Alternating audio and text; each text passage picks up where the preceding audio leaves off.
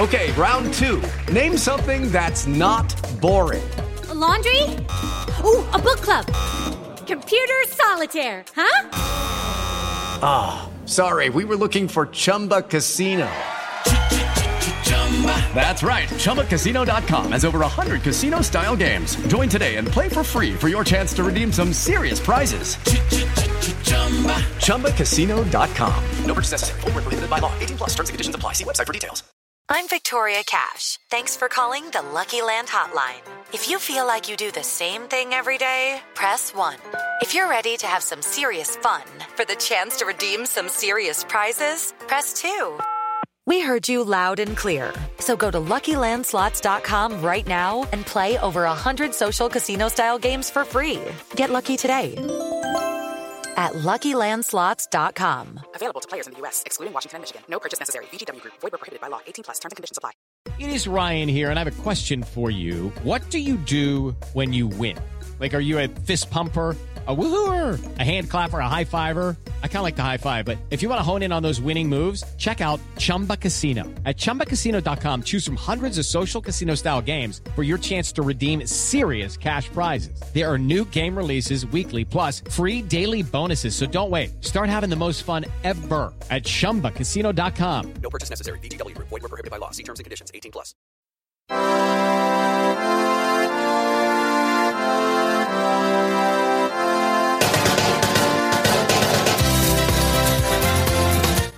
On today's show, we are questioning Mr. Klopp, we are bewildered by David Moyes, and we are wondering, where are the Chelsea signings?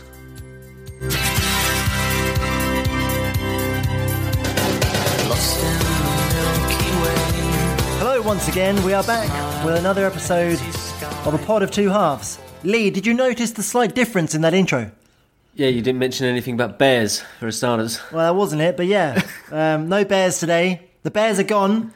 We are bear free from now on. So what is it I'm missing? I usually say hello everyone and welcome back. I didn't say that. I said something else, which I now can't remember. All right, okay. Yeah, eyes on the prize, Lee, eh? Eyes on the prize. Ears to the ground. To be honest, I only picked up the fact there was no bears mentioned. That's fine. Well, that's the first thing, isn't it? You're just waiting for him to come in with his little bears quip. So essentially what you're saying is that my catchphrase is not actually really a catchphrase at all. You know, every podcast host has an intro, a thing, yeah? And mine apparently doesn't mean anything to you people. Well, even though you've listened. listened. Even though what you're on, like, episode 60-something now? Okay, so why change it for this episode? Because I wanted to see if you were listening.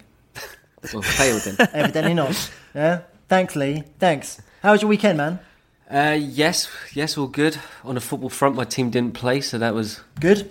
Quite welcome him after obviously recapping to last week when we were doing the pod, and I was all gleeful as Everton were 2-0 up with Moise Kean getting his first goal for the club. Putting my phone down, wrapped up the pod and everything, and went back to my phone, and all I got was a couple of messages going, "What the fuck happened?" And I'm like, "Oh shit!" And then I had a look, and obviously, lo and behold, they've scored 2 goals in literally 2 minutes. So yes, good start for the week commencing from the pod, and yeah, a good weekend playing a lot of Call of Duty. Playing a lot of Call of Duty. Call of Duty, yeah. It's 2006. They won their video game back. Yeah, I can confirm though it's very good. Yeah, sad end to the weekend though, wasn't it? It was horrific, to be honest with you. I think we'll ask you how your weekend was in a second, because I know that this is probably something that you want to cover off a little bit. But much like you, when we talked about it, you used the line, "It left you cold." Yeah, man. That's exactly how I felt, mate. It was horrible. How was your weekend? It was good up to about Sunday at 9 o'clock. I had a quite busy weekend, all in all. Watched The Irishman. Got around to finally watching that. Oh, you cleared a week. Basically, we basically got on with kind of sorting the house out a bit. Not that anyone's interested, but we're looking at moving to a new house. Where are you? In South Essex still. Don't worry, just somewhere bigger, basically, because space. Grander.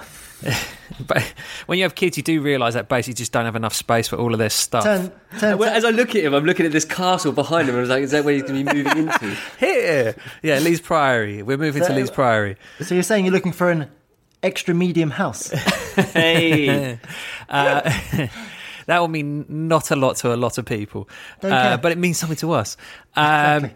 And literally sat down after a busy day of sorting the house out on Sunday, just about to watch something on Netflix, and then you text, or Jackson text. Jamie. Was it Jamie? Saying that Kobe Bryant was dead.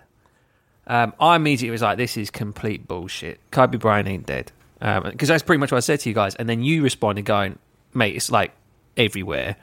And then I went on Twitter, and then basically I sat on Twitter for about 2 hours, just could not believe what I was reading, man. And like I said, it felt like a punch in the stomach. I was just cold. It's not the case, like growing up, I liked basketball a lot. Kobe wasn't my guy. I was a Sixers fan. Iverson was my guy. But, Kobe was there the whole way.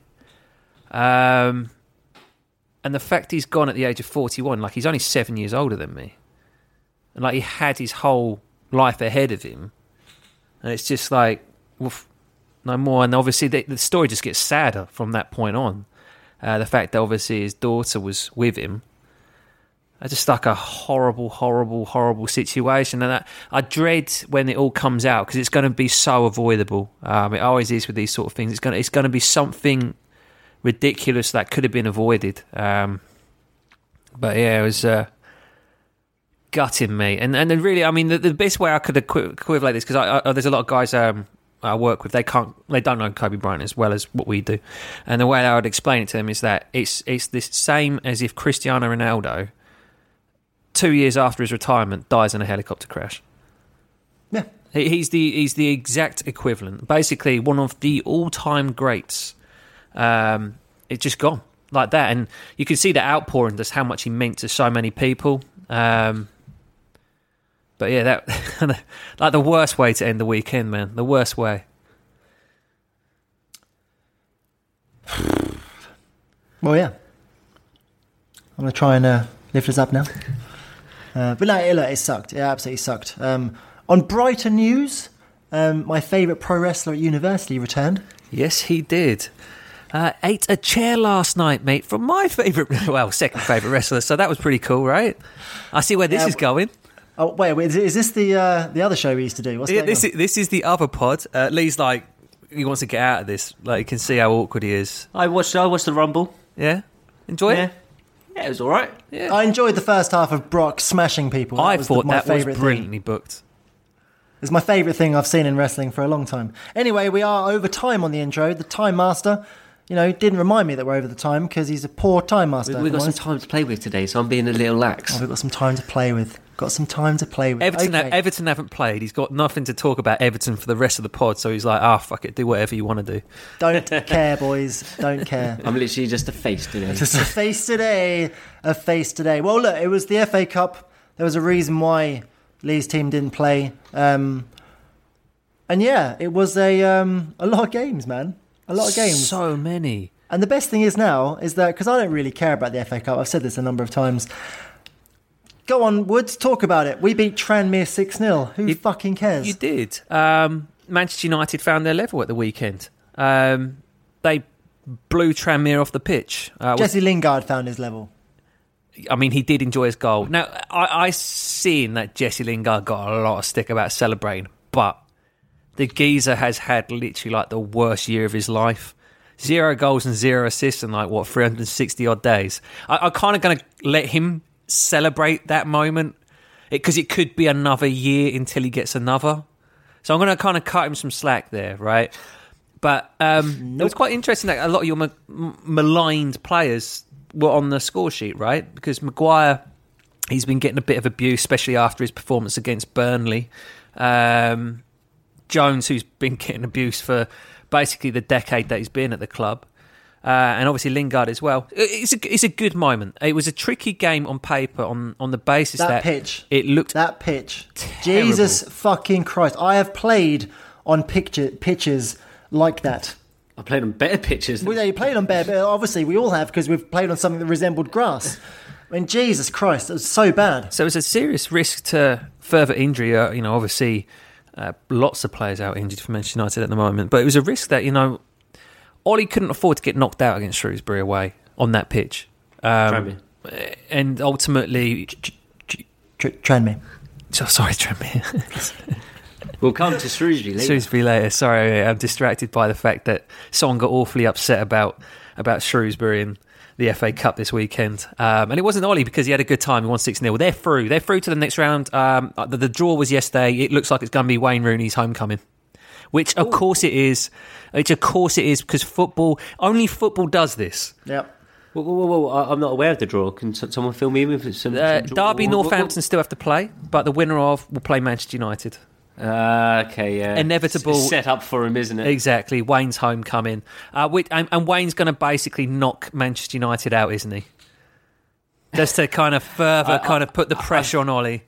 I watched him in the Championship game, and he is pretty much a deep-lying midfielder now. He was not getting forward at all, mate. He's got nothing in him anymore. He's got no he's running on nothing. He claims he could still make it in the Prem. Nah.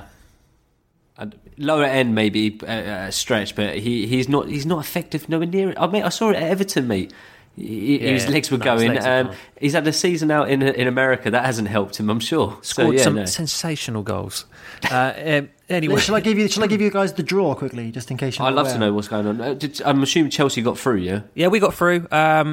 Made it more difficult than it should have been, really, against Hull. The game was always in control, to be honest, but comfortably through in the end. Please tell me they've got City. No. We have the winner of Shrewsbury Town versus Liverpool. Ooh. At home as well. So obviously Kloppo, seeing the draw, shit his pants, has decided that he's not going to coach the team, and he's not going to let the first team play because he's desperate to get knocked out by Shrewsbury because he doesn't want to get humiliated by Frank Lampard's Blue Army. Was it the project or the the process? Just the process. Yeah, process. Coining a the full draw.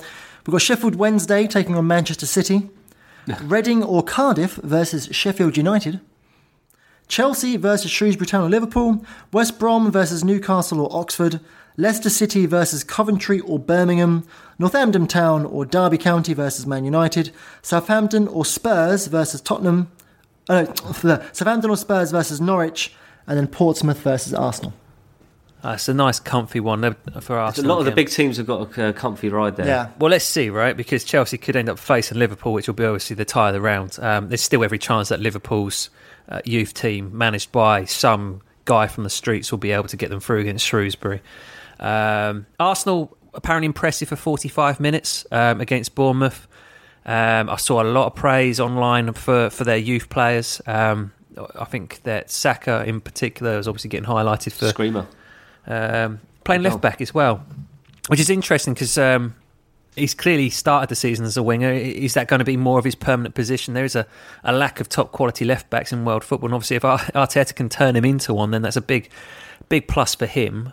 City rolled over Fulham, no problem.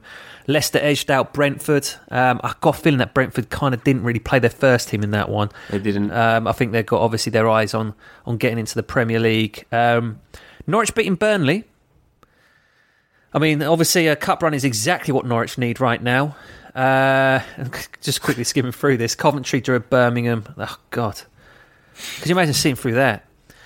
Sheffield United saw Millwall out. So another plus there for Sheffield United. Who, they're a team that are in a position to make a cup run, right? They've been good this year in the Premier League. They're certainly safe. They're probably going to be on the outside looking in terms of the European places. A cup run, they could probably put a little bit of focus into that. Essentially, they're doing like a Wolves, aren't they, from last year? Yeah, I think that's a fair statement. Newcastle seem to be making a meal of this tournament so far. Who did they play in the last round that they got dragged to a replay with? Was it Rochdale or something like that? Drawing at home with Oxford United. That's pretty poor. Pompey, yeah, Oxford, who actually dominated them as well, by the way. Did they really? Yeah. Dear, oh dear, Brucey. Villa have got a 2-1. Wait. Yes. A 2-1 aggregate lead in the Carabao Cup. So they're taking the lead, have they? Against Leicester. They're home, right? Ooh. Yeah. Yeah. So that's a good competition for Leicester to win. That is. It's not a great one for Villa to be putting any focus in because where they are in the league, they need to be putting a lot of attention into not falling out of it. I did enjoy a lot that Southampton equalised late against Tottenham. Jose's going to love that extra fixture that he's going to have to play. Reading, Cardiff, don't care. I'm going to skip over that next one. We already touched on Chelsea playing Hull. Northampton derby, already touched on that 0-0. Wednesday for against QPR. So the one that I skipped over is the fact that West Ham United at home playing West Brom, who were much more interested in getting knocked out of the FA Cup, saw themselves getting knocked out, embarrassed by the Championship leaders, I believe. To be fair, there's only like 4 places separating the teams. So not a massive cup upset. Still... Simon Bidders was loving it though. Oh mate, could you imagine? And he's the kind of person that, it would be resonating with him. It's piling on, Moisey. It already is piling on, David Moyes, and I think that we're going to get to him in a bit. Overall, too many fixtures, not enough time to really care enough about them. I saw some of the United game, I saw some of the Shrewsbury game, I saw the Chelsea game. That's basically what I saw of the FA Cup this weekend, and I am flying by the seat of my pants on this one. I watched about 40 minutes in total of the United game, and I didn't see a single goal. How? So we missed Call of Duty. Right, so we missed the first 20 minutes. All right, we're 2 up. Okay, then we watched it until near the end of the first half. Put it back, turn it back off, and then somehow we were then 4 up or something like that. I was like, what is going on here? Went back to it, no goals. Went off it, goals were scored. It was horrible.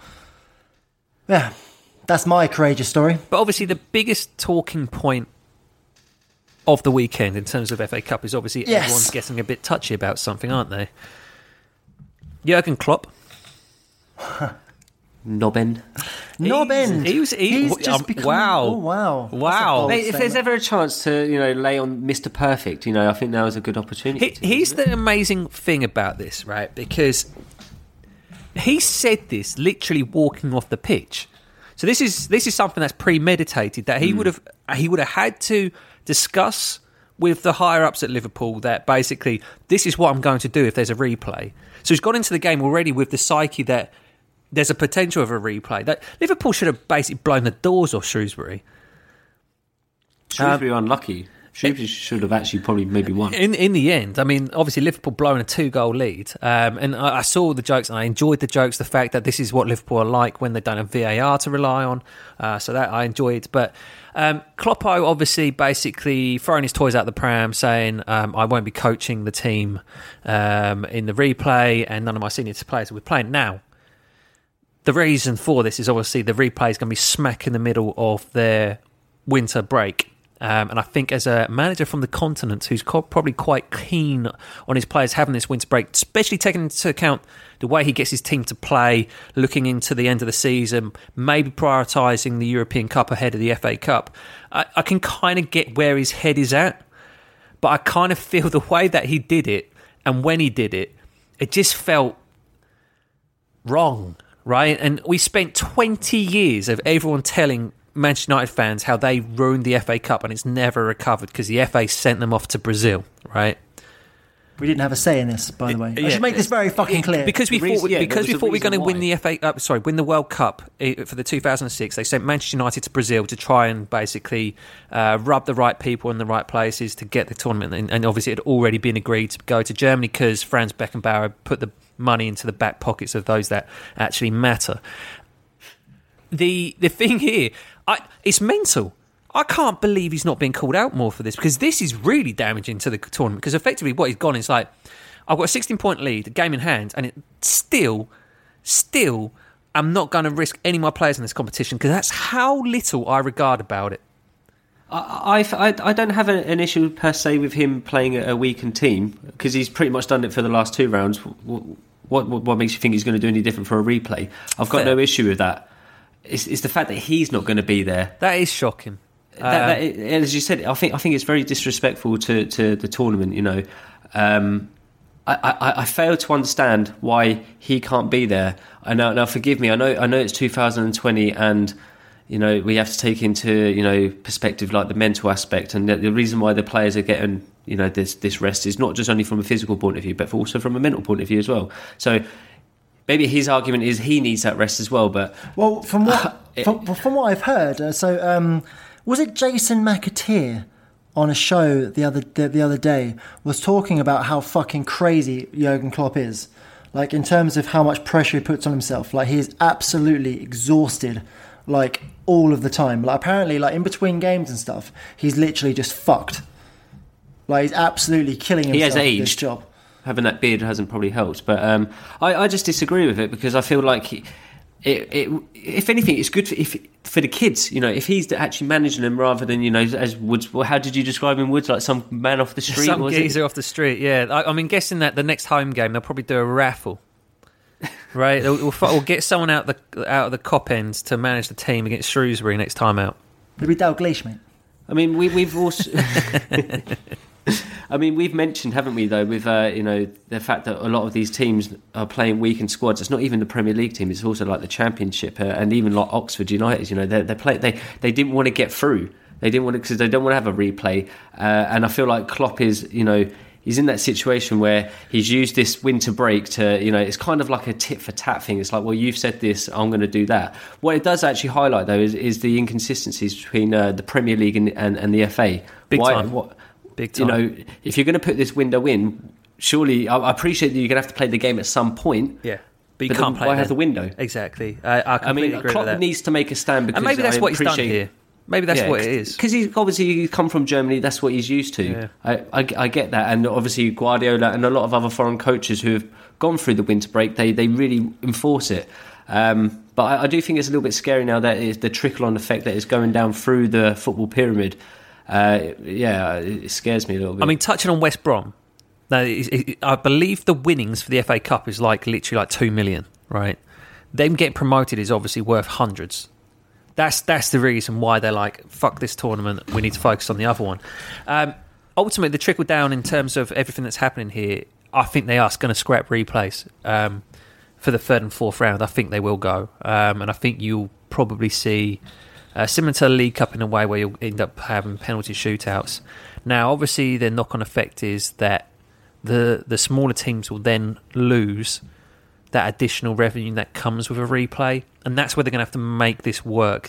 I've seen things such as the smaller team that gets drawn out will get to decide on the venue and get to keep all the gate revenue. Fine. How are you going to basically decide what's a bigger team and a small team in those sort of circumstances? You know what I mean?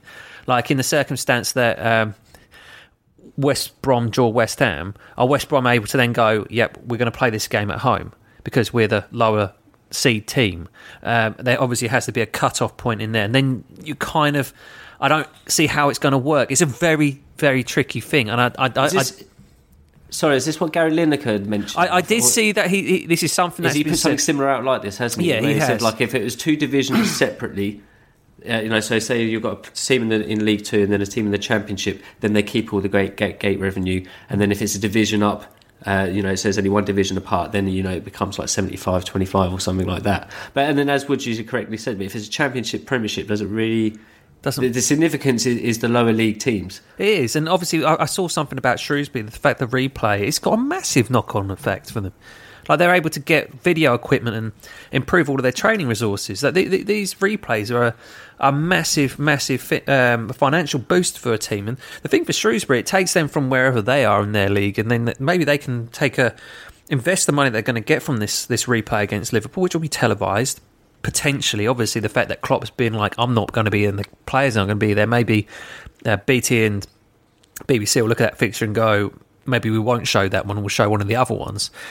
That financial impact can see them raising up a division and improve the club as a whole and change it. It's difficult. There are too many cup competitions. I've felt for a while that the League Cup should be the one that goes. The issue there is that the FA Cup plays from January, where all of the fixture pile-up kind of happens irrelevant from the League Cup, because obviously the League Cup is effectively in the semi-final by the time the FA Cup kicks off. So just cancelling the League Cup really does reduce the fixture list, but not the pile-up in winter. So I don't ultimately know. All the games are played on a Tuesday, Wednesday, aren't they? Yeah. So I don't know if you have to be starting the FA Cup earlier, and I know that they do start it early because obviously they've got all the qualification rounds and first round, second round until you get to the third round in January. I don't know if they're going to have to look at that.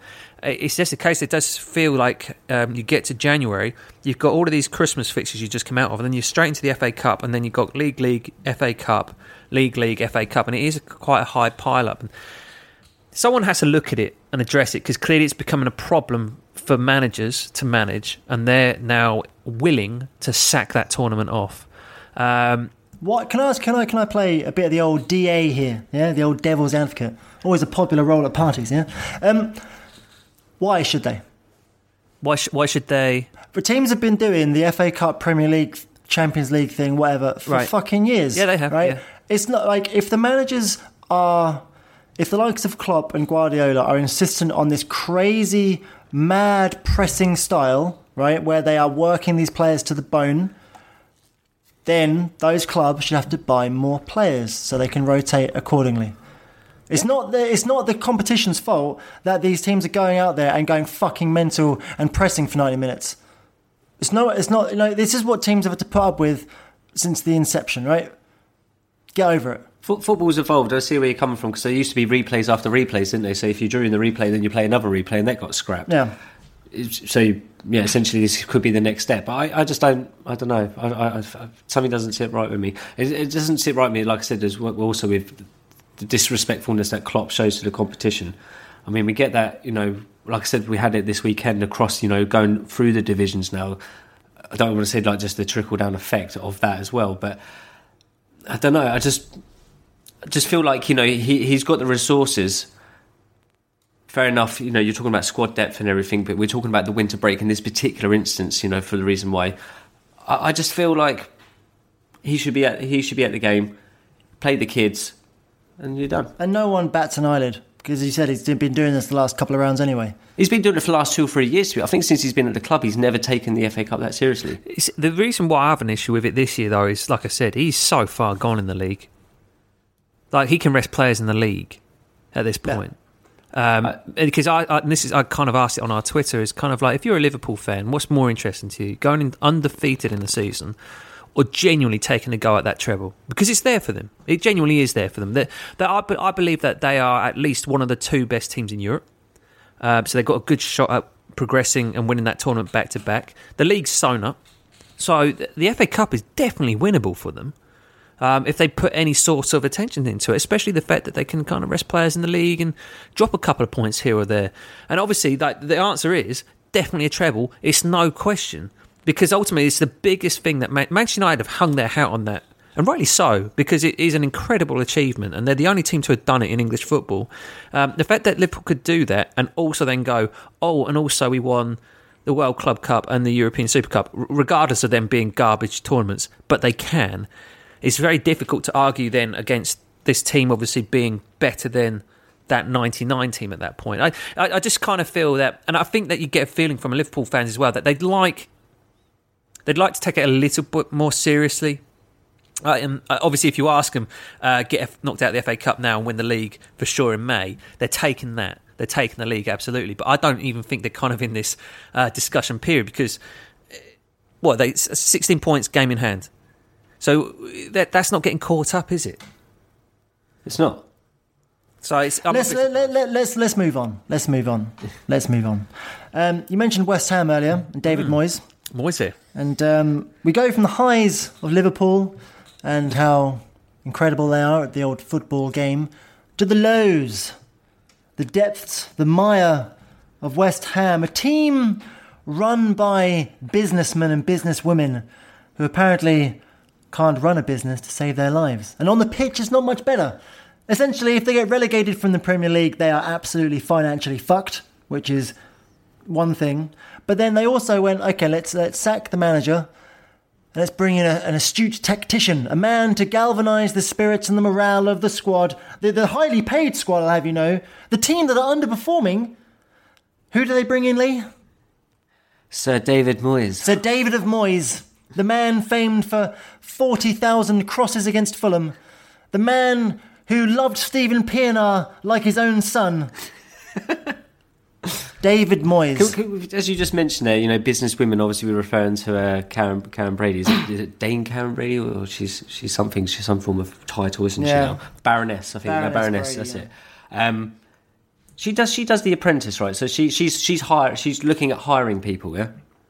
What is she thinking when she's hiring someone that she's previously said? Obviously, I appreciate her and the rest of the board have come to a decision that wasn't good enough to lead the club.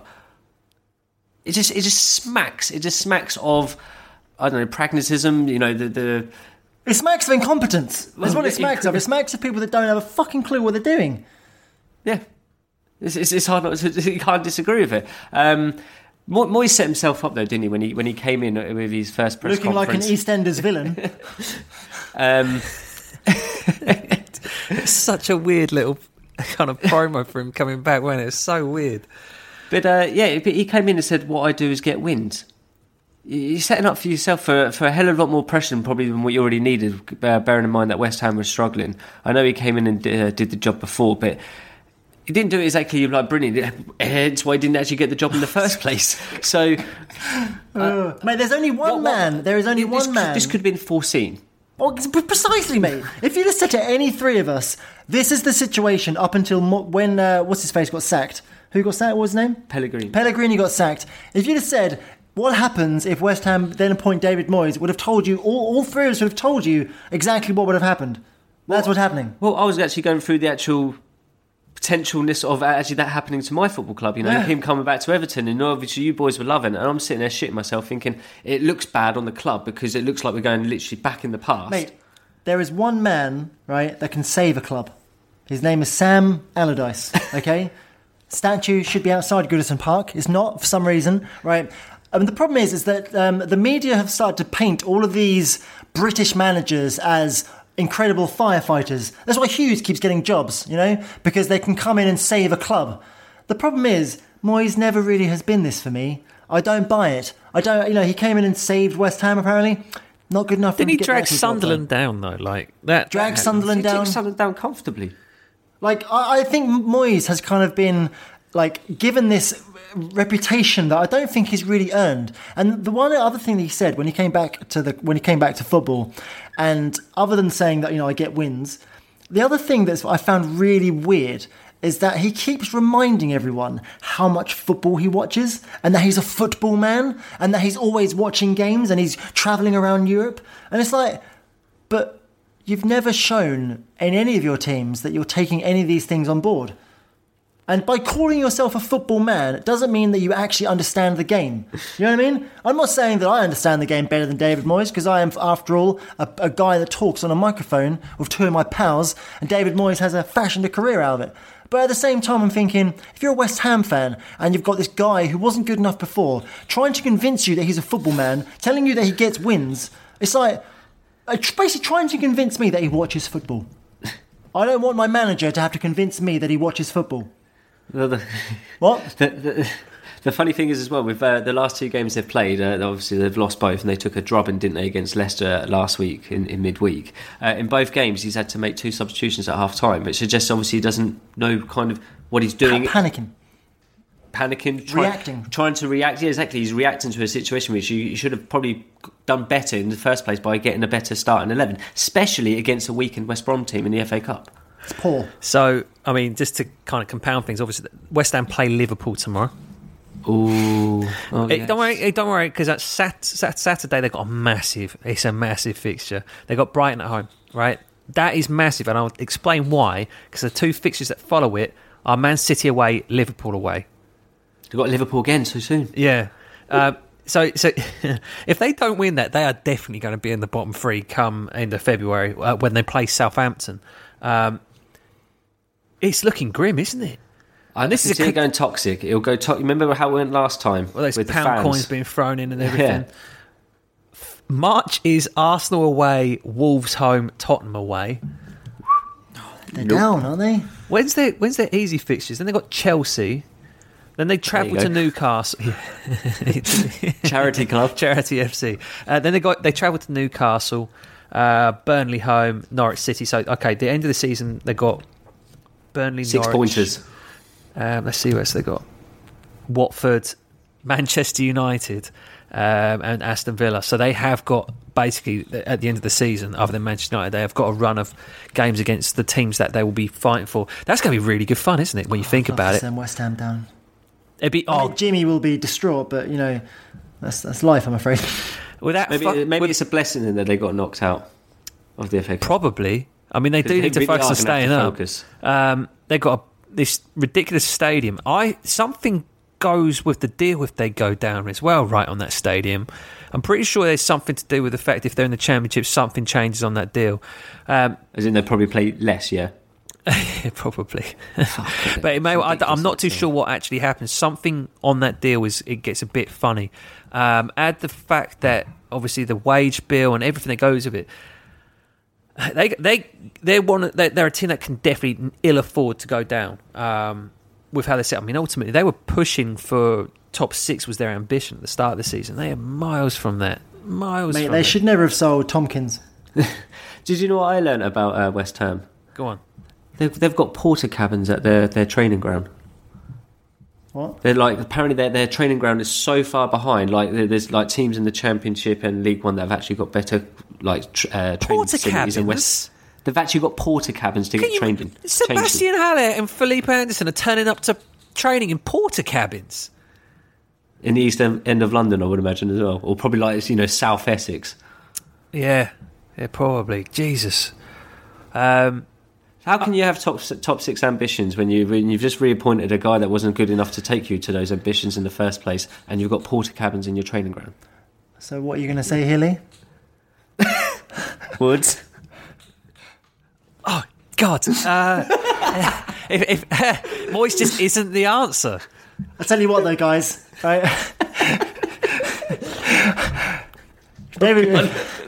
If David Moyes is the answer, I think it's time we change the question. Yeah. That was so smooth, wasn't it? Well, we set you up great there, didn't we? So I should fill you people in on this. So when we were kind of preparing for the show, you guys are fucking useless, by the way. Well, I could see Lee just kind of there was when you said it to me, I'm like, what's he going on about? I've got nothing more to add to this. Oh. Lee just froze like a deer in the headlights. I proper froze. I was like, oh no, what were the words? Basically, before the show, we were practicing a little bit, and I said, one of these guys said basically, David Moyes isn't the answer, and I said, well, if David Moyes is the answer, then I think it's time we change the question. And I said, I enjoy that little quip. One of you guys will have to set me up when we do the actual show, and we never usually do anything like this. But I was like, I enjoy a good quip when I see one, and Lee immediately passed responsibility of this line over to Woods. And I was assured they would be mentioned over something around the lines of, is David Moyes the answer? And it didn't come, so I had to kind of give the prompt. These two promptly shat themselves, and I enjoyed that a great deal. Yeah, sorry, man. But then you lost me as well. As soon as I knew what was happening, I was like, oh no, I've my mind. I said before, don't come to me. I'll forget. That's probably why I came to you, to be fair. Let's crack on. We're over time there, Time Master. Nah, we're fine. Yeah, it's always good to shout about West Ham when they're shit. Fair. So, what's the date today, Lee? Give me the date. 28th. So 29th by the time you boys and girls hear this. So that'll mean there's only a few days of the transfer window left. Closes on what day? Friday? Is that the 31st? 31st? I'm guessing 31st at 5 o'clock is my guess. Yeah. I saw Sky Sports saying that their transfer window countdown clock is going to be ending 11 p.m. Friday or something. Okay, maybe it's 11 o'clock Friday. Right, in any event, we've got a few days left. Not much has really gone on in the transfer window so far. And the question that I have to... Well, we'll get to that. The question I have to ask Woods... we spent last week, talking about big targets that potentially people could be looking at in the window, the likes of Edison Cavani. Obviously, you've been banging the Sancho drum for as long as I can remember. I lost count of the scenarios where somehow Chelsea miraculously buy Sancho. As of yet, both Manchester United and Chelsea haven't done anything in this transfer window. As of yet. But, there is obviously still a bit of time. Is this going to damage their chances of top 4? Are these transfer window failures going to scupper their seasons? A lot obviously depends on what's going on around them, right? As it is Arsenal don't look like they're doing too much business, and that they're way back anyway. So really, you're looking at the teams that are Manchester United, Chelsea, Tottenham. That they look like they're going to be the ones that are going to be fighting for that final Champions League spot. No disrespect to Wolves and Sheffield United, who are legitimate candidates for that position. But for the purpose of this, Tottenham have obviously sold Eriksen today. He's gone to Inter Milan to join the rest of the Premier League old boys. Although I think he's only 26, 27. It's ridiculous how young he actually still is. Mad move. Can't get my head around it. Don't know why he's gone there.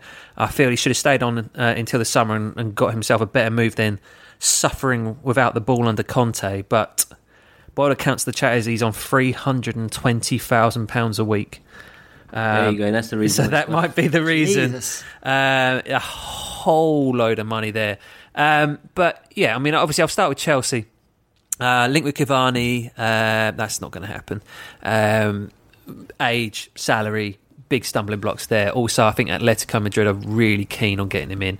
They were linked with Dembele as well from Lyon. I think Lyon are not selling because they lost Memphis obviously for the season, so they've really only got one source of goals at the moment. And trying to think who the other players have been linked with up front.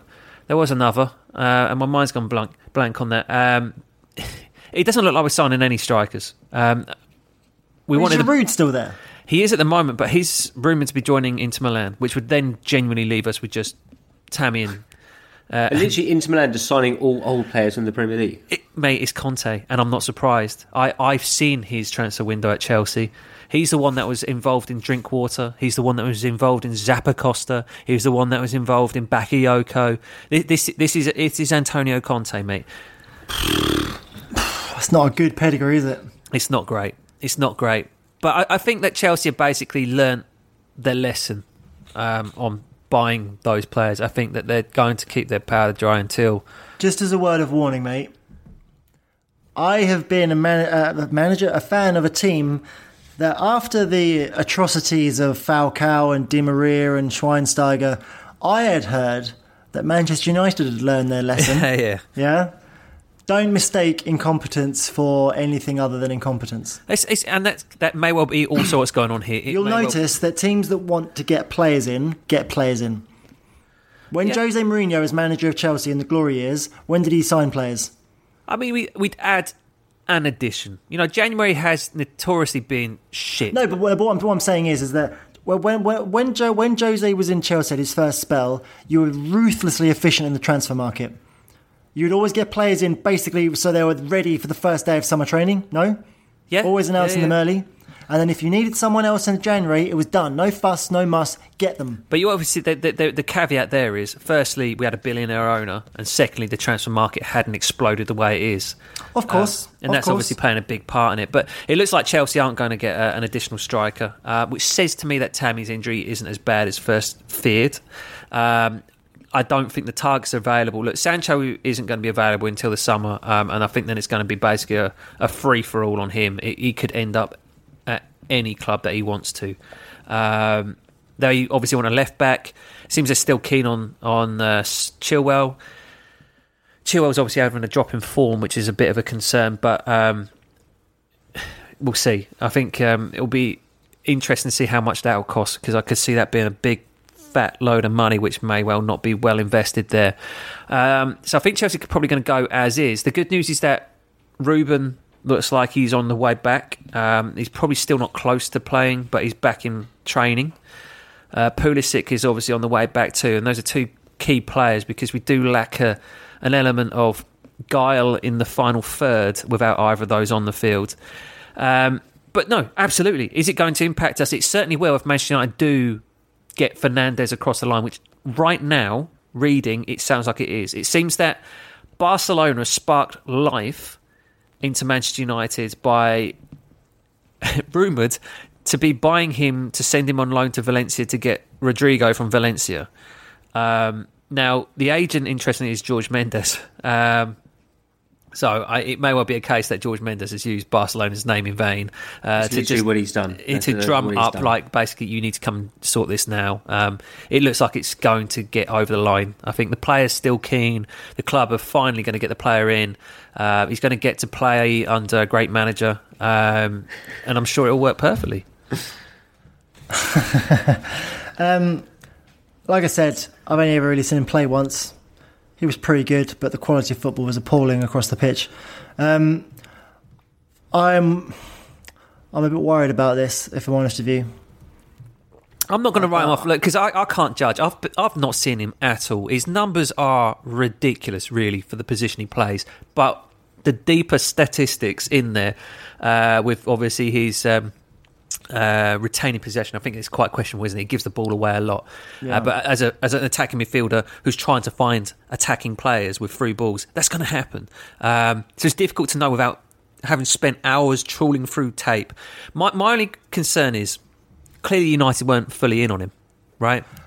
The thing that I will say, apparently, and we're going to use the old apparentlys. Yeah, Michael's got a case of the apparentlys again. It's a signing that appeases Solskjaer and also appeases Poch, because Poch wants him. Apparently he's a Poch player. That's interesting. And apparently Pochettino wanted him to join like in the summer or something around this. So it's a player that's okay for him to come to, basically. It fits in a Poch system, supposedly. Speaking of United, actually, have you heard Solskjaer coming out saying about Sanchez? Yeah, mate. He's coming back. The magic man. Previously failed January transfer signing. He's like a new player, mate. But you said that before. It's like a new signing. Ah, mate. That was a weird comment because by all accounts he ain't coming back. Like there's. What? He's been doing it in Italy. He's played 7 games. By all accounts, like there is no way he's coming back in. So it's a really strange comment. I'm keen to see how Fernandes goes, and he may well be enough to propel United. I think that the injury to Rashford is still a massive, massive issue. Martial has shown to be a bit patchy this season. I have to come in. Rashford has been a bit patchy this season. In fact, he's been patchy. He literally had a purple patch where he was. I will give him. He was white hot. Before Christmas, he was Gubbins. You know, like. Can I throw something into the mixer? I generally believe that if Man United signed probably the best player in the world, if they've signed Messi, it wouldn't matter. It wouldn't matter. I feel like this boy. You know, I reckon he's going to struggle. He could be obviously prove me wrong. I'm basing this on just a more of a hunch, a gut feeling. I've gone all Columbo on you, but I'm going on my hunch, and I feel like whoever comes into that team would. I don't feel like they're going to have the impact that Man United hope, especially for that sort of money that they're paying. So you reckon he's going to be a bust? Put you on now. You reckon he's going to be a bust? Look who he's supplying. Look who he's supplying. Yeah. Look who's around. That is very fair. That's why I think he's going to struggle. An attacking player like that needs players around him that are on the same wavelength. And I think that had he had Rashford at least there with him, he'd probably benefit from it. It'll be interesting to see if maybe this sparks life in Pogba to come back and play football again. Yeah. Are they saying that on the flip side? We've watched obviously a bit of Sky Sports analysis, and they always point out the fact that the likes of Rashford and Martial are constantly making runs, and you haven't got the ability to find them at the moment. So maybe he could be that guy. It's the biggest problem we have. But no, I like Woodward's idea is let's put us all on the spot. Bust or flush? No, is that was it? I thought flush. I'm not good on this. I think you're right. I think it's bust or flush. Right. But what's the good one? Royal flush? Are you asking? I don't is he play going cards. to be good or bad? Let's just use good and bad. Yes, good or bad. We'll go good or bad. I'm going to go with bad. Woods? I'm going to say good. I believe that he, in that position, which he will be given, will be able to feed in players like Martial and like Rashford when he returns. I think he'll be fine. I think he'll be good. We should quickly get a bit of a Spurs transfer. We absolutely should do, because they are competitors for that top 4. Yes, absolutely. You've got an opinion on their new signing, haven't you, Woods? I mean, not necessarily me. Mikey's done his research on this guy. Mikey. Yeah. I need to. Sorry, what's his name again? I need to get his name up. Sorry, Stephen Bergwin. God, these Dutch players, man. I love watching you. Keep going. Just keep I'll work out how to pronounce that eventually. So obviously, I was on Twitter earlier, and it seems that Tottenham fans were like properly blowing smoke about this guy, that his numbers are ridiculous this season. I had a look at his numbers and they are very impressive in the Eredivisie, but it's that classic Eredivisie situation. Are you getting Matthijs Keshman or are you getting Ruud van Nistelrooy? And we touched on this before the pod and started listing off the names that come from the Eredivisie, and it generally seems at this point there's more garbage than good. Yeah. And this guy's coming up. Put it this way, Dirk Kuyt is considered like, the greatest import from the Eredivisie ever. Yeah, £31 million. A 35-year-old Dirk Kuyt who was still tearing it up for Feyenoord actually, like in a year or two ago as well. He was doing all right, wasn't he? Shows the standard of that league. Van Persie. Did Van Persie go back there with his silver hair, also still tearing it up? Who is the best footballer to ever come from Holland to the Premier League? Ian Robben. Can't argue at his trophies, can you? He's won everything. And I guess the only thing you could argue is he didn't hang around long enough, right? So, I mean, ultimately, in terms of the actual footballer that came from Holland to play in the Premier League, in fact, to just play in Europe in general, Ian Robben will be right up there. In terms of talking about direct move from a Holland club, yes, not as in just an international like Holland. No. Okay, who would you have ahead of him? Sorry, out of Dutch players. Dennis. I was thinking of Bergkamp. But they're obviously Inter Milan, yeah. That would again be hard to argue that Dennis's impact. I mean, his numbers do not look great, but you have to kind of look beyond that. It's like Eric Cantona in a way. There's more to the player than just the basic numbers that people are obviously obsessed with now. Van Nistelrooy was just excellent. But I also... Van Nistelrooy was the best striker we've probably ever had as just being a striker. Just a striker. Finisher. Yeah. Like, he was unbelievably selfish. Could you imagine him playing against defenders now? It'd be horrible to play. He'd be flopping everywhere, mate. Yeah, but he would score buckets. He'd score so many. This is what I mean. Like, I kind of feel that football now... He would absolutely tear it up, mate. Are you serious? VAR have him all the time, mate. All I remember, he's flopping on the floor all the time. I'm only joking. But no, go on. Explain though. Why would he actually do better I just think that players can score a lot of goals now if they take a lot of shots and get in a lot of good positions. Now, admittedly, Manchester United, if he was playing in a team like Manchester United were, with the opportunities that they were putting on the plate for him against defenders now, I reckon he'd score an absolute boatload. If he was playing in Manchester United now, he just wouldn't see the ball. Well, but he'd have to do... I mean, my pick for it is Van Persie. Yeah. Because I love the man beyond belief. But he'd have to play like when Van Persie joined us, he literally had to score every time he touched the ball to get goals, because he had no chances. Yeah, and also Tottenham have confirmed Lo Celso. They have. That's their final bit of Spurs business. Yeah, they sealed that after they... I've seen Spurs fans trying to say that was a £27 million signing, but apparently that's not including the loan fee and the bonuses that will go on top of that. I think it's going to probably run in close to 50 million. Levy got 17 million in the end. 17 million euros for Eriksen, who's got 6 months left on his deal, so that's not too bad as well. But it's a complete failure to let that player get within 6 months of his contract ending before cashing in. That's a player that ultimately... He could have got a lot more in the summer. Absolutely. But are they in a better place than they were? They still don't have Kane. They're not going to have Kane for the rest of the season. They bought another winger. Spurs are a better team without Kane, though. They were when they had a better manager. I like the fact they still play long ball football to Mora and Son. Yeah, and it's just not working, is it? They've just added another winger to a team that doesn't have a centre forward. By all accounts, they are still looking to get a striker. They're looking at is it Piatek from Milan? I think Chelsea have. That's the other one. So that's the other one that Chelsea are offered. They've apparently turned that down. They're not interested in it. Even Everton are rumoured for him. Well, we got turned down by the striker that's moved to Augustin, who's gone to Leeds. Apparently, he turned us down late doors. Oh, this and we nearly fucking tried to get Slimani. Slimani, well. mate. Fuck me. Are they going to? If you bring in Slimani? Nah, it's not. It's done. It's not. Definitely not happening. Come on. I mean, just to surmise though, Chelsea not doing any business. Man United are going to get Fernandes. Tottenham obviously getting in their play, but lost Eriksen. Tottenham aren't in this. For me, it's between Manchester United and Chelsea. I said last week I fancied United. I still do fancy United to get across the line for fourth place. I don't. And I won't make those predictions because I feel like there could be a surprise. Are those two teams that you ruled out, well, kind of ruled out a little bit, Wolves and Sheffield United, especially Wolves. I mean, I've learnt my lesson from last season, put it that way. Europa League will fire up again, and then... True. It depends on how far they go in that competition. It does depend. And like I said at the start of January, if I was Wolves, I'd be going gung-ho in that competition because I think that's a legitimate... I think that's a competition they can win. Yeah, I agree. Right, predictions, boys and girls. A rapido. Yeah, man. So did we do Liverpool-West Ham last week? No. But right. I think we all know where that's going anyway. Wednesday, the 29th of January, 2020. The year 2020. 7:45 kickoff. West Ham versus Liverpool. Liverpool. Yes. Then Saturday, the 1st of February, the year 2020. 12:30 kickoff. Leicester hosts Chelsea. Oh, that's a big game, isn't it? It's a massive game.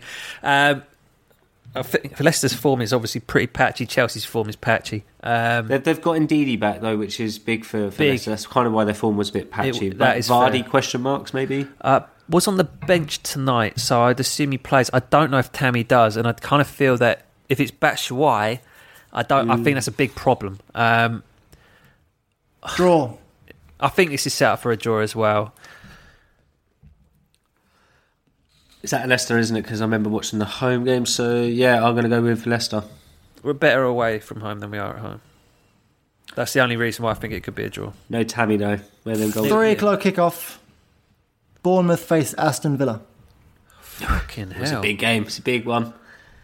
Bournemouth in the midweek after we were absolutely scathing on them, they actually like won 3-0 or something, didn't they? Spanked Brighton. 3-1. Absolutely spanked them. Brighton aren't very good. Yeah, they're a team that are flirting with relegation as well at the moment. This is a massive game for both teams, which is why I kind of felt that Villa would probably be focusing on Saturday's game as opposed to the one tonight. With that in mind as well, I'm gonna go with a draw. They have got to play tonight. Who did the Bournemouth play at the weekend in the FA Cup? They played yesterday, didn't they? They played Arsenal. Yeah. They played Arsenal. And they were kind of comprehensively beat in the end, weren't they? I'm going Villa. I'm going to take a draw as well. I can't really pick too much between them. They're both very flawed. The best player on the pitch is Jack Grealish, so I'd edge towards Villa.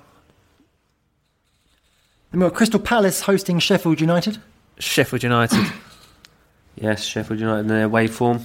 Yep. I agree. I think Crystal Palace, they've been pretty solid. Palace have been solid this season, really solid. But they've won like one game in like 9 or something stupid like that. In that case, you've made up my mind. The wheels have fallen off because they're quietly not doing as well as you think they are. Okay. They started really well. Southampton as well, didn't they? They started really well. Yeah, they've kind of gone the opposite to Southampton in a way. And speaking of Southampton, Liverpool versus Southampton. Poor old Southampton. Yeah, I mean Liverpool at home, isn't it? Liverpool for me. Yeah. Newcastle, Norwich. Newcastle. How many times are they going to get jammy wins? Hey, Newcastle. Or points? By XG, they're bottom and comfortably. Like if you did the points, it's like it's. I've got Newcastle. Sorry, they're playing Norwich. Yeah, I can. Then we have big game. Watford hosting Everton. Something tells me Watford will probably get a result here. I hope it's no more than a draw. Watford are the informed team. They are. Everton's form isn't bad. Take that Liverpool game away. Everton's been pretty good, right? They've been, other than the disappointment, obviously. Even the disappointment of them last week, midweek, we should have we were comfortably winning 2-0 into the 93rd minute or whatever it was. So, yeah, that should have been another win on the board. But Watford, they're quite a physical team, and I think we're going to struggle with that. Draw for me. I'll take Watford. I'm going to go Watford. Then we have West Ham taking on Brighton. Hello, must-win game for both teams. This is huge, isn't it? Start of February. God. Already talking about games that really... As we've already touched on, West Ham's run of fixtures after this is horrible. They're getting 0 points out of the 2 games after, so they need something. But it's Moyes, so I'm taking Brighton. And I'm all aboard the Graham Potter Brighton bus, so yeah, I'm going with them as well. I'm going to go for Brighton as well. But you hate Brighton. Doesn't mean they can't win a game. Okay. 5:30 kickoff, we're playing Wolves again. Again, I'm it feels tired like of we play this Wolves fixture. all the time. I don't know why. I'm tired of this fixture, I really am. Give me Wolves. Old Trafford. Draw. I'm going to go for a win. For Manchester United. ooh, That's right. Ole in. Ole Ole in. in. Fernandez Sunday, debut, right? Probably. They'll just throw him straight in, surely. hat-trick. Sunday, 2 o'clock kickoff. Burnley host Arsenal. Okay, I want to talk about Arsenal briefly. Arteta obviously picked up another win, his second win in 8. I've heard that basically he's turned Arsenal around into some sort of magnificent fucking machine all of a sudden. Am I right to believe that basically this is Arsenal? They're back, stamps like hammers table. They're back. Am I the only one that's missing something here? Am I the only person that's missing something? Maybe you're looking at it as just a win-loss draw thing. Is that You're not watching them on the eye based when you're on? not actually seeing them on the eye. The way they're playing, the way they're structured, the way they're set up, the way they press. They look a lot more just like they're actually like cohesion amongst the team. Fair enough. I mean, let's not forget they were utter garbage under Emery. I mean, they weren't bad; they were garbage. True. Called like it from the beginning. The fact that they've improved on what Emery had. I don't know. And look, I've already said about Arteta. The 5 months he's got here, they're a free roll, right? Go find the players that are going to be part of this team and the players that are not, which is obviously why Ceballos has found himself completely out of contention because he's on loan. And I don't give a fuck about that guy because I'm more interested in seeing what the players that are here and are here long term are going to be able to do for me next season. Burnley are a horrible team to play against. They're going to be really physical. If they're playing that young team, I think Burnley might pick them off. Mate, Wood is going to have a field day. And the problem is, as much as I heap praise on Arteta and Arsenal, they've still got that same old defence. So Bellerin has made a difference, but whoever they're playing in centre back is not going to be good enough. So yeah, they might struggle against the likes of Chris Wood. But I'm going to go for a draw. Woods? Burnley. Yeah, I'm going Burnley. And then we have big game, 4:30 kickoff Sunday. Tottenham Hotspur hosting Manchester City. I hope Spurs are looking forward to this one because this is going to be another Mourinho masterclass where he's going to basically sit everyone behind the ball. You know, playing the Tottenham way and all that garbage. Enjoy this. This is what you sign up for. I'm going to take City because they will win. Very, very concise. I like that. Pep's got a pretty good record against Mourinho, hasn't he? It's not bad. Yeah, I think he enjoys playing him. Yeah, I think he probably enjoys it even more the fact that he knows it gets under his skin. Yeah. Okay, then winners and losers and chumps and all that stuff. Lee, fire me a winner. That's a hard one. When you come to me for a chump, I'll come to you for a chump. That's Jurgen Klopp. Wow. Trust the toffee to put the boot in there, mate. As I kind of briefly mentioned, you know, we all love Klopp. He's a great guy, yeah. But now's our chance to dig him out a little bit. So that's what I'm going to do.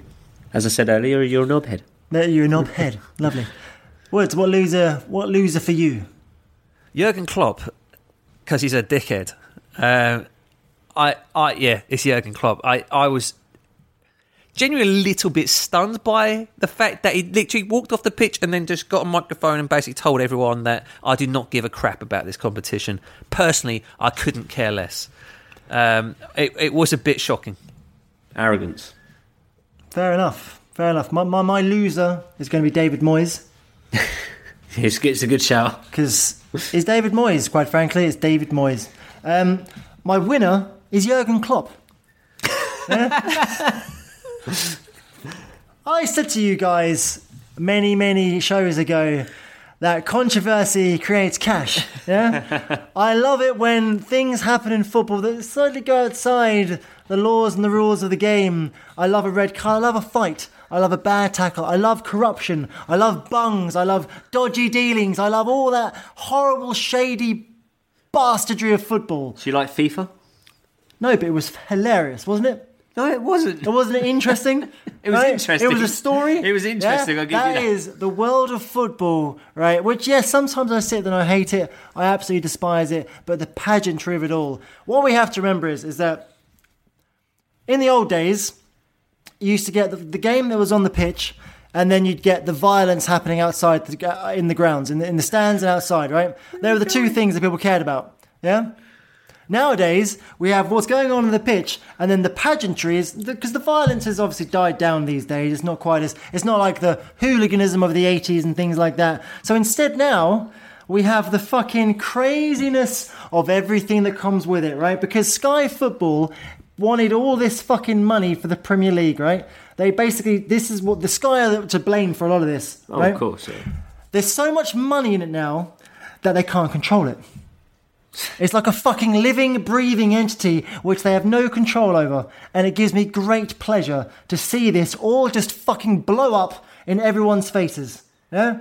It amuses me. And Klopp just coming out and basically going, fuck this. I hope he takes the giant shiny shit on the trophy if he wins it. Just pulls down his trousers, unfurls a massive steamer on the cup, one finger up at the box, yeah? See you later, bro. Very quick question. Growing up as a kid, did you not love the FA Cup? Everything I said is complete bollocks, by the way. Right. Well, I've come in, mate. I've had a little bite on whatever your nonsense you're spouting. He laid the bait knowing that Lee would got so bored, mate, he started looking at the picture of his castle behind him, mate, thinking I'll be living there soon. Look, we're at the end of the show. I need to have one time where I do that thing where I talk for ages. You go and have a little ramble. Yeah, to tell the truth, I can't think of a winner. So my winner is going to be Slaven Bilic, just because of the fact that that's a good one, mate. I'll take Slaven. Slaven Bilic is a that's great literally show. 2 fingers to Golden Sullivan. What were you going to ask me? What did the FA Cup mean to you as a kid? Because that's literally he's just dicking on the competition. Oh, mate, the FA Cup, what that meant to Mikey as a kid was basically Lee Collard's bragging rights for 25 years. Exactly. As you said, money has ruined football. My first memory of football, of me really fucking caring. I know what this is. Man United, Chelsea, FA Cup final. Yeah, same here as well. Funny enough, exactly the same here, mate, as well. It's the first football match that I remember vividly seeing. Yeah, I remember it, and then obviously we had the 95-96 Cantona with the volley in that terrible game, against Liverpool. That was for me that moment. I watched that goal over and over again. I had a fucking poster of that goal on my wall. I fucking, it meant everything as a kid to me. I've got the wrong winning loser. That cup because when I was a kid, bear in mind, when I was growing up, we were playing Rota Volgrad in the fucking European Cup. Do you know what I mean? Like, who cares about this? I don't care about this. And that was for teams like Barcelona with Romario to win. It wasn't for teams like Man United somehow to win. Do you know what I mean? So, yeah, the FA Cup for me was really fucking important. I remember, still to this day, I remember sitting down watching the Middlesbrough-Chelsea Cup final of Di Matteo's fucking 47-second goal, Those memories are very strong in my brain. They're very, very strong. I just realised that the real loser is Chelsea's football shirts for the foreseeable. I don't know if you saw that. 3G? 3? Yeah. Free UK. That's going to look fucking horrible. Isn't it Ireland, Republic of Ireland have had 3 on their shirts? They look garbage. I'm hoping that they're going to change the logo. Change their entire branding because Chelsea fans don't like it. Yeah, that's what I think. yeah. Did Chevrolet change their logo? No, they fucking didn't. And we've had a gold fucking shit on our shirts for years. You're going to want a winner. I ain't got one for you. FA Cup is a pretty dry to pick a winner. Batshuayi, didn't he score a goal? He did, but I mean, I've got my winner now. By the way, go on, George Mendes. Oh yeah, I mean, for making money for doing nothing. Exactly. The puppet master is basically playing that. He's like, by the way, Manchester United, Barcelona are interested in this player. Oh, well, that means he must be good if Barcelona are interested. Throw the money in. He's not even his agent. That's the thing that I love about it. He's getting money for this. Yeah, they fell for that hook, line, He's and just sinker, rocked in and just gone, basically, I'll broker this. I'll broker this. With his finger Why is it taking so long here? Come on, let me get involved now. For fuck's sake. And it's when you're a kid and your parents are arguing and you kind of, you want them to go in the same room so they'll talk to each other. It's basically all he's done. It's all he's done. It's just like, he's a mediator. He's Ross when Monica and Chandler are going to move in together, and he's like, what's I hear about this? You fighting? It's like, isn't that just silly? Isn't that just silly? I am Yes, torn George Mendes between to two. Although I did suggest that he should wait till the summer, Christian Eriksen is about to actually see some silverware at the end of the season because he's going to get the Scudetto because Conte, as I said at the start of the season, is going to win Serie A because Sarri ain't winning it. And he's also doing that while earning £320,000 a week. So the getting's good there. But the surprise today, as already mentioned in the pod, Alexis Sanchez has had an olive branch for his Manchester United career. Who saw that coming? So that, Sanchez. Good for Alexis. He's got to earn his 400 grand a week, hasn't he? I love Alexis Sanchez, mate. People call him a mercenary, I don't. Just quickly, Woods, on your little Italian roundup there, you are aware that Inter are actually struggling at the moment, aren't you? Fine, mate. Look, they've literally just basically bought... Ashley Young got an assist at the weekend, right? He did. So that's already happening. And then they've got Eriksen pulling the strings in there. Like I said, Christian Eriksen is very much a luxury player, and I kind of like... Maybe in a team seemingly full of luxury players. Because kind of like I've got this idea that Conte doesn't really like luxury. Well, there is that as well. He's going to be like, like I said, suffering without the ball was what he liked to say about. It's like when Mourinho had Hazard. It's like, you're not really going to get the best out of him here, are you? Well, on that note, let's wrap it up. Wrap up another show. We'll see you guys in February. We will. Because you see right now, it's the end of January.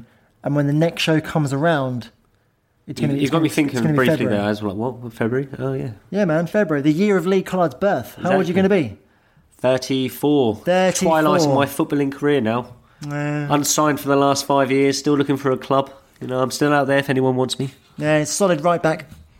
Yeah, think of me like the Ashley Young of the Sunday League. I'm 34. I can still do it. Ashley Young, yeah, I can see that. You might have to retrieve him from someone's pocket, though. That's the only issue before you sign him. Let's move on and close this show. Yes, thank you for listening. We have, of course, a pod of two halves. We have social media profiles. Woods has been on it recently. I've enjoyed it a great deal because my phone just doesn't stop going off because you get likes and tweets and retweets and replies. What's the name? Well, there's a Twitter account, Condamnation or something like that. Put us on a list of people to follow. You know what? He's actually a good person to talk to because as far as like engaging with people on Twitter, it can be a bit like you say something and then just get called a nonce. But this guy... But this guy at least will kind of converse, and he's a Liverpool fan, but still. And he listens to the show. Respect to him. Does he actually listen to the show? It's a good question. He may well just follow our Twitter account. But if he does listen to the show, fair play. And we have basically been peddling the narrative and the propaganda for a week. We did say mad respect to Liverpool. What a football club they are. They're the best run football club. And admittedly, we have shit all over Jurgen Klopp today. But I feel rightly so. Yeah. I think we are just I had to seize my moment because Liverpool have been just too good. Well, look, we're an hour and 10 in. Good work, Time Master. Yeah. I said we had time to spare, mate. This is our 10-minute leeway. Fair enough. Okay, you can find us everywhere, social media, etc., etc. Go in the archives, dig up the show from the World Cup. Yeah? That's a good one. The World Cup review is good. It was a better time. World Cup. It was the blurst of times. Yeah, I think I need a new. Now that you guys have told me that I don't have a catchphrase anymore, right? I need a way to sign off. It's nobody said you didn't have a catchphrase. You had one, and then you just decided to stop using it. But you thought it was the Bears one. Well, yeah, that become your new catchphrase. Yeah, okay, yeah. I need a cool sign off. Well, we usually just do our multilingo goodbye. What do you say? Arrivederci. What do you say? Adios. Goodbye.